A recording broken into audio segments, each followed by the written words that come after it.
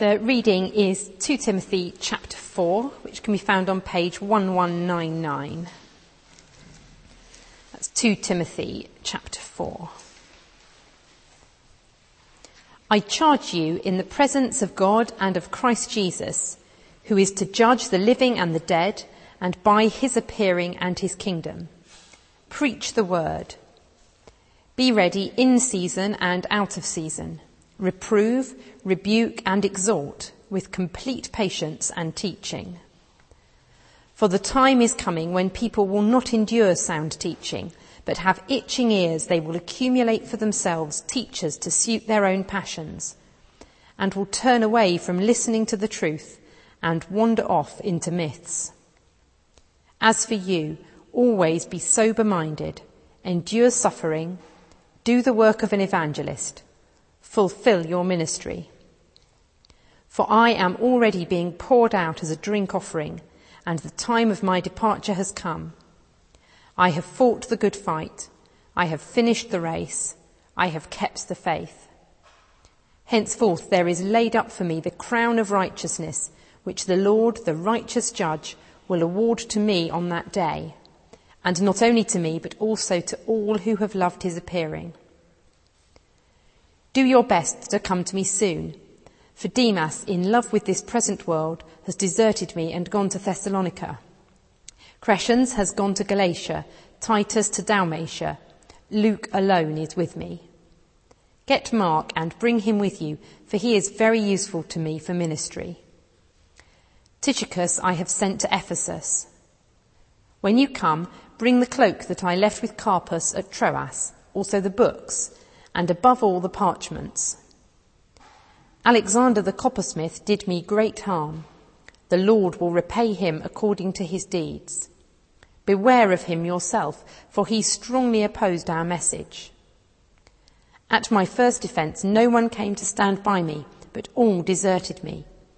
May it not be charged against them. But the Lord stood by me and strengthened me, so that through me the message might be fully proclaimed, and all the Gentiles might hear it. So I was rescued from the lion's mouth. The Lord will rescue me from every evil deed and bring me safely into his heavenly kingdom. To him be the glory forever and ever. Amen. Greet Prisca and Aquila and the household of Onesiphorus.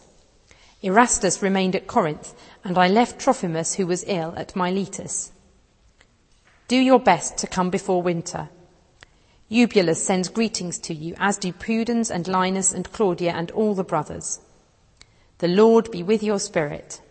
Grace be with you.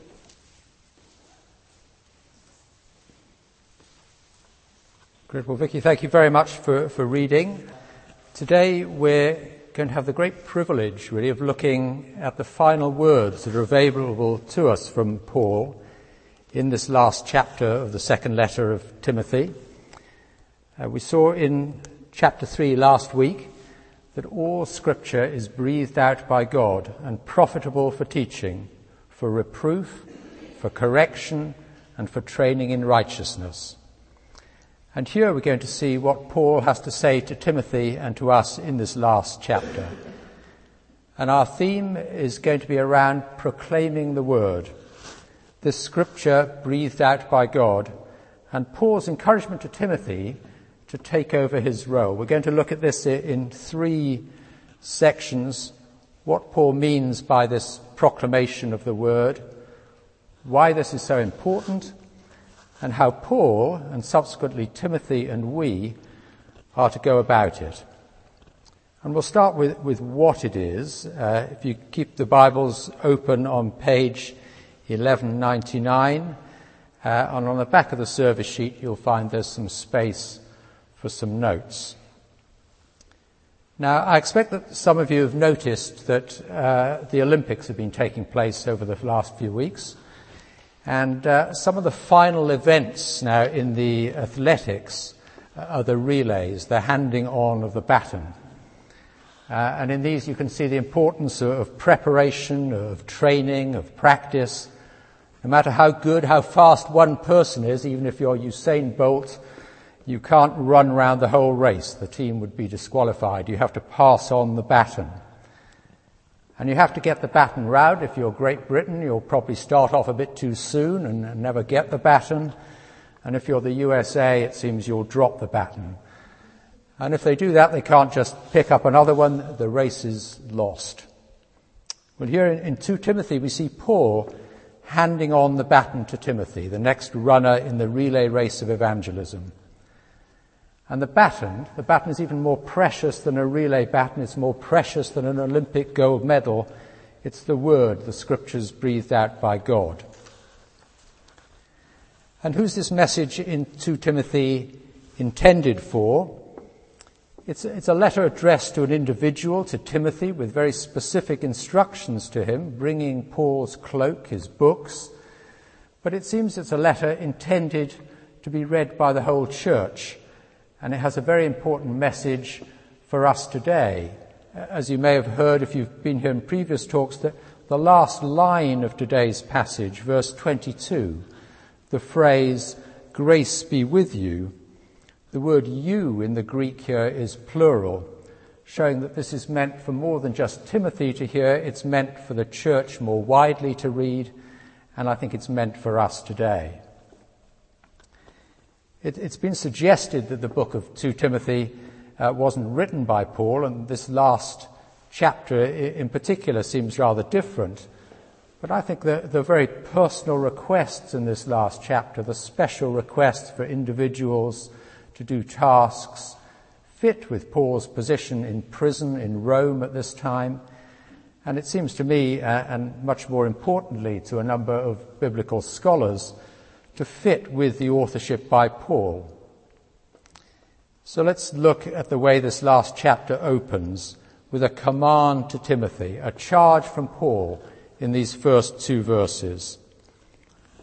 I charge you in the presence of God and of Christ Jesus, who is to judge the living and the dead, and by his appearing and his kingdom, preach the word. It sounds a little like an oath, as if you were in court being asked to swear before Almighty God that you will tell the truth, the whole truth, and nothing but the truth.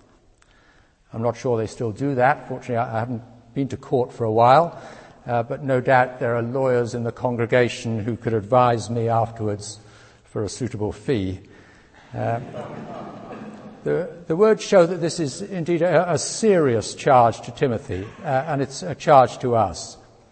It's sometimes thought too that this passage is applying just to preachers, but I'm going to suggest to you that there's much wider than that we all do have a role.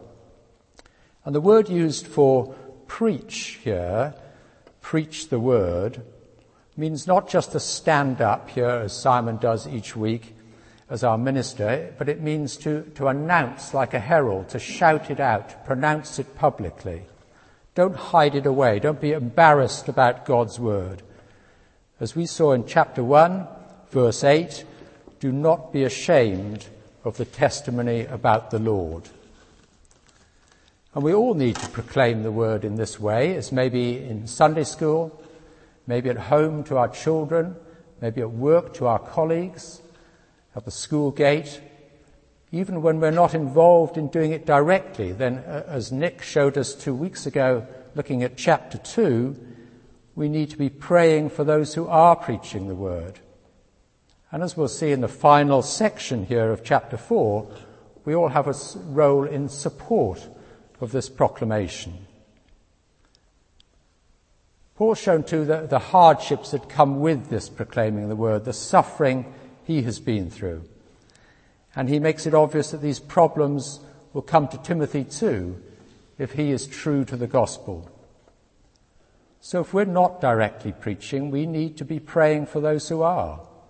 And if we want an example of somebody praying in this way, then we just need to go back to chapter 1, verse 3, where Paul is in prison, in chains, in danger of his life, and he says, I thank God whom I serve, as did my ancestors with a clear conscience, as I remember you constantly in my prayers day and night. Paul constantly praying for Timothy, for those who preach the word, despite his own predicament at the time. So the command is, preach the word. And what was this word for Paul? It was the word of God, the Old Testament scriptures written down at that time, and the words of Jesus Christ and of Paul passed down to Timothy by Paul and those working for him, with him.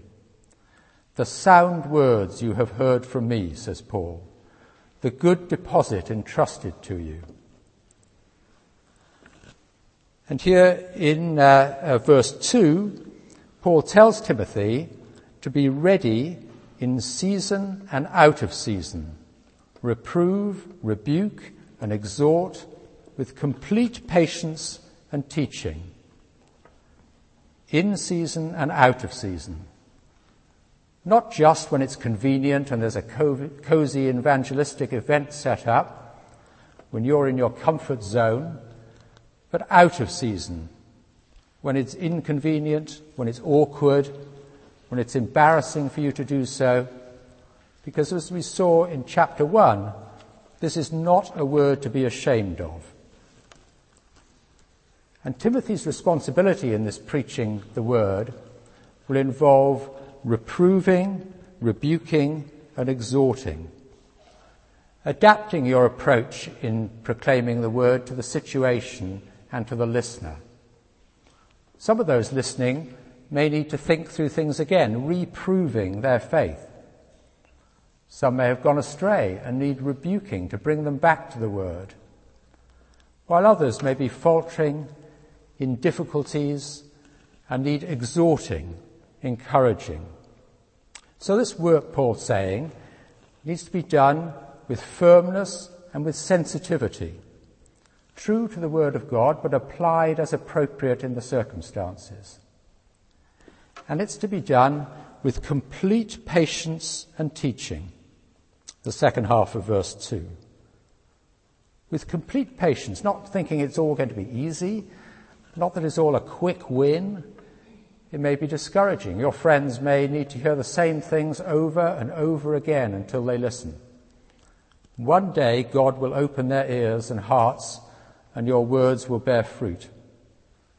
So with complete patience and with teaching, Paul is saying that this ministry needs to be informed ministry of the word.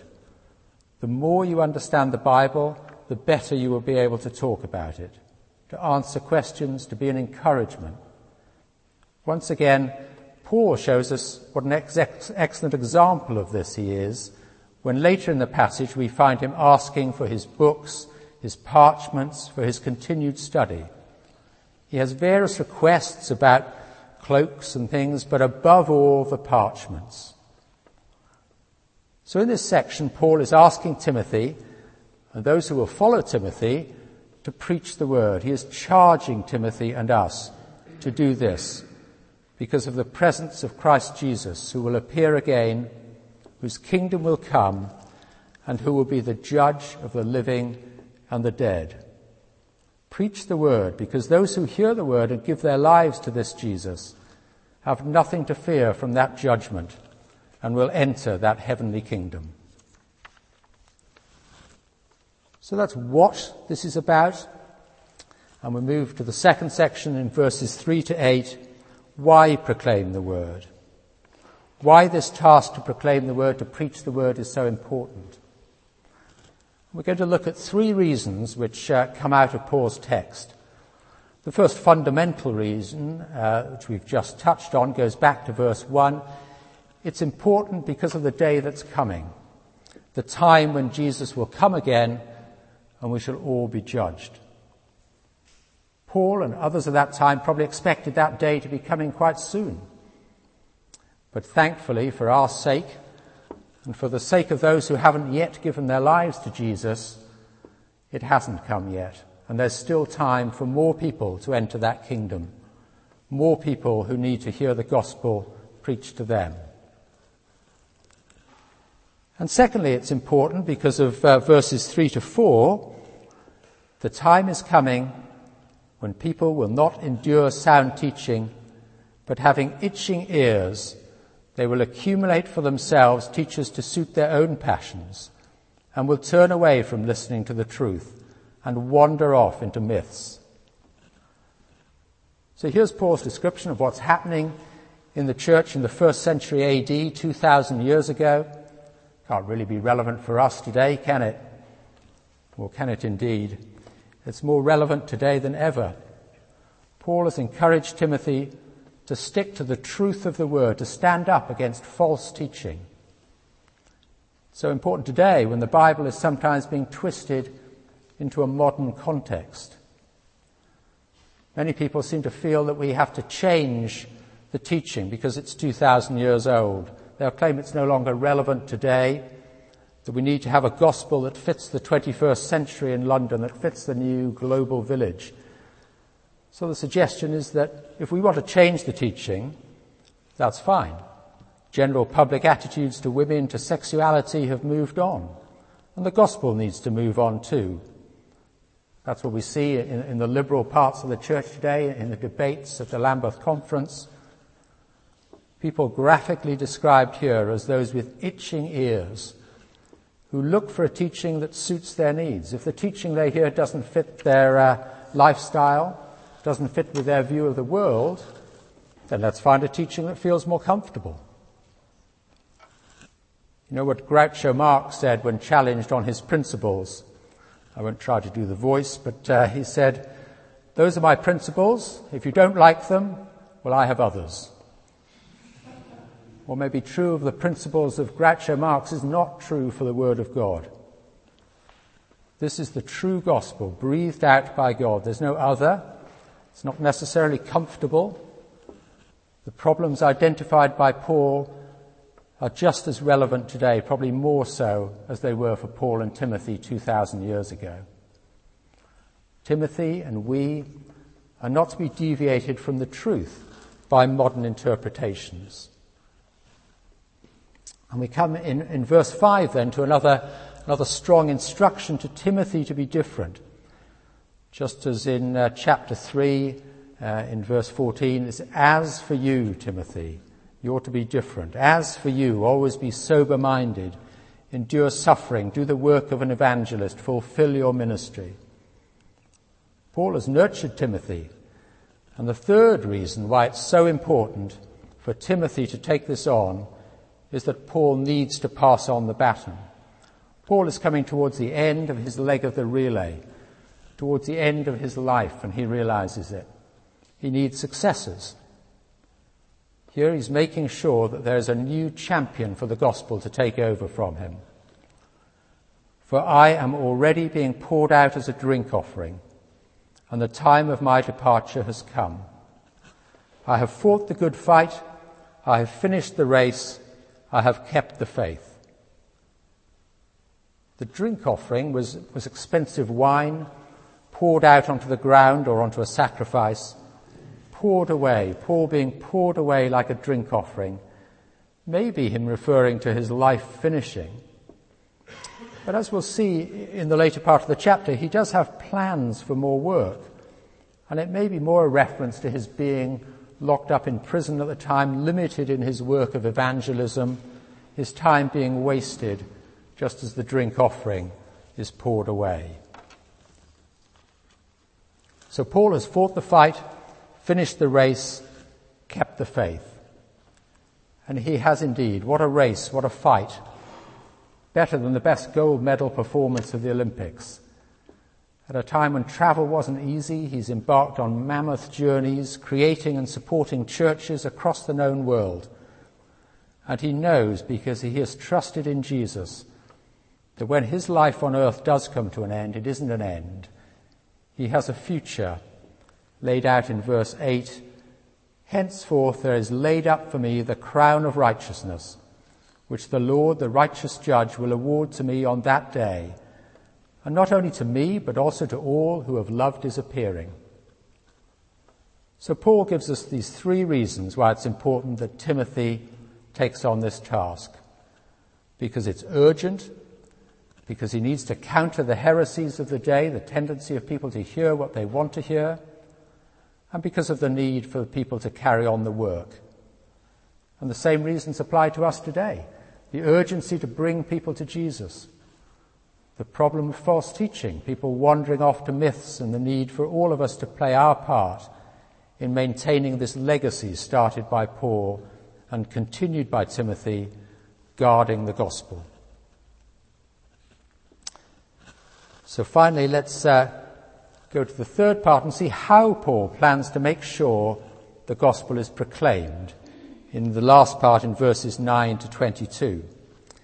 Now, this last section is sometimes looked at as just a sort of list of personal comments, requests, nothing fundamental to the chapter. But there's lots in here to show us how Paul worked and how we should be involved in following his command to preach the word. He's seen here working out his strategy. And strategy is very important in making the best use of resources in proclaiming the word. When Helen and I were in France last year, we went to the village of Crécy. And Crécy was an important battle in the 14th century, at the end, called the End of Chivalry. It was a battle in which a small English army of about 16,000, commanded by Edward III, was outnumbered 5-1 by a French army of 80,000 under Philip VI. But thanks to the Welsh bowmen, and thanks to the French heavy horses and their armoured knights sticking in the mud, the French were defeated, and 30,000 French died and 300 English. And it was a triumph for strategy and for the longbow early in the 100 Years' War. Well, if you go to the village of Crécy, there's a small display of the battle there, and the French display shows that the massacre of most of France's nobility was really a sort of French victory, and certainly would have been, except for rather unfair English tactics. And what was unfair about this was that Edward III had been to Crécy once in his youth, and therefore he knew the ground. The French, of course, lived there, and you might have thought that they would have known the ground a bit better than the English, but it's rather as if sort of Manchester United were playing Chelsea and Alex Ferguson had cheated by going and looking at the pitch beforehand. Strategy won the day. Well, here's Timothy in this last section of the book setting out his strategy. Even though he's in prison, he's facing death, he's still making his plans, he's organizing his equipment, getting his forces together. Some of the workers have deserted or in other parts of the mission. Demas is in love with this world, he's drifted away. Alexander the coppersmith is working actively against them. Crescens is busy in Galatia, Titus in Dalmatia, and the only trained worker that Paul has with him is good faithful Luke, the physician.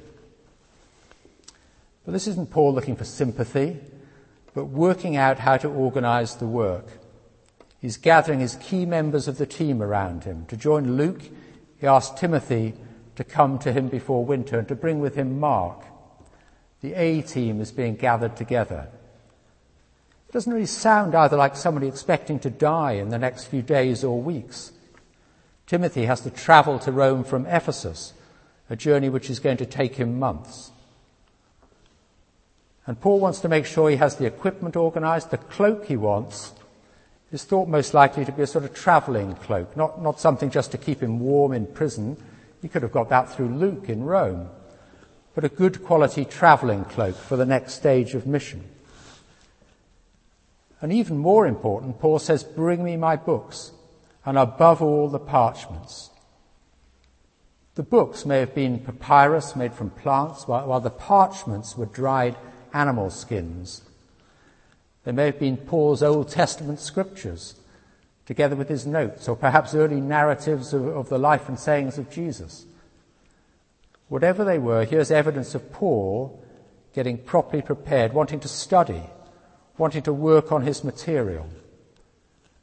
So he wasn't just a man of action rushing on journeys all over the known world. He was a scholar and a thinker. And in this last section, we see Paul getting ready for the next challenge, for the work of spreading the word, telling people about the good news, organizing his equipment, preparing his message, and picking his team. And having established what he's teaching and what he wants Timothy to do and why, here he is thinking strategically how this can be done to greatest effect. And that's where I think the message is for us in this final section, in this last part of the passage. We need to be part of that organized approach to ministry. Yes, we need to take up opportunities as they arise, the unexpected question, the chance to tell someone about Jesus in season and out of season. We need to be planning strategically too. This letter may be addressed to Timothy and to those who preach the word, but we're all needed. Even if our role is just to fetch the cloak, to pass on the message, to carry the parchments. Perhaps the modern equivalent is to make the coffee, to play in the music group, to supervise the creche. But it's all needed in the strategic approach to evangelism suggested here by Paul. So we need to be strategic, to use our resources well, but Paul also makes it clear who is really in control. Verse 17, he says, "But the Lord stood by me and strengthened me, so that through me the message might be fully proclaimed and all the Gentiles might hear it. So I was rescued from the lion's mouth. The Lord will rescue me from every evil deed and bring me safely into his heavenly kingdom." Paul needs to plan his strategy, but God is in control, choosing his workers, sustaining them. The lion's mouth in verse 17 is likely to be a description of the danger that Paul's been in. It's probably not a real lion in the Colosseum. Paul's a Roman citizen, and although that sounds like a sort of graphic description, it's unlikely that he would have been subject to that. It's probably the real dangers of dying in prison, of being sentenced to death. But Paul knows that God is sovereign and that his own fate in this world is not the important issue. Yes, Paul wants to be alive. He wants to stay alive to continue his ministry, but he knows his real future is not here, but in God's heavenly kingdom. And he's planning for God's work to continue here by passing the baton on to Timothy. So what do we need to take away from this passage? What we have to do to proclaim the word in season and out of season, and to support those who are involved in doing that. And why we need to do it? Because there are people who need to hear that word, who are in desperate need of it, and who are being given a distortion of the truth. And how's it to be done? Under God's control, by being organized, strategic, by supporting the effort, even if all you do yourself is fetch someone's cloak.